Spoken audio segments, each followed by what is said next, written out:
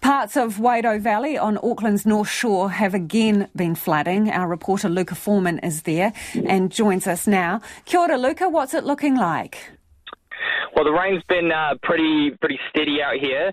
There was some surface flooding earlier on Portana Road near the Wairau Valley Pack and Save. That's mostly cleared now. Just keep in mind this is an area that was pretty badly hit in the Auckland anniversary weekend floods. So people here are keeping an eye out for the heavy rain. The Wairau Creek is looking quite high and flowing pretty quickly. So it's just a case of a bit of a wait and see at the moment to see how much worse the rain will get. Yeah, and given that they got hit really badly last time, have businesses around there been doing much prep? Do you see any sandbags or what have they been doing in anticipation?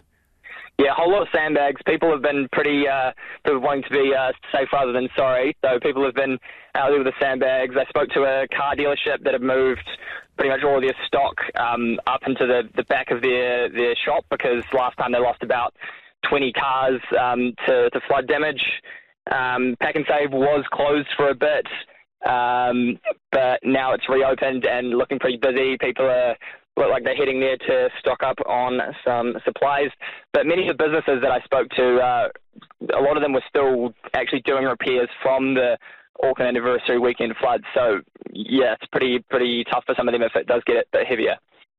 Absolutely. Now, did you drive out there, Finn? Sorry, Luka, did you drive out there? Yes, I did. It took a fair while. The Harbour Bridge was pretty chocker.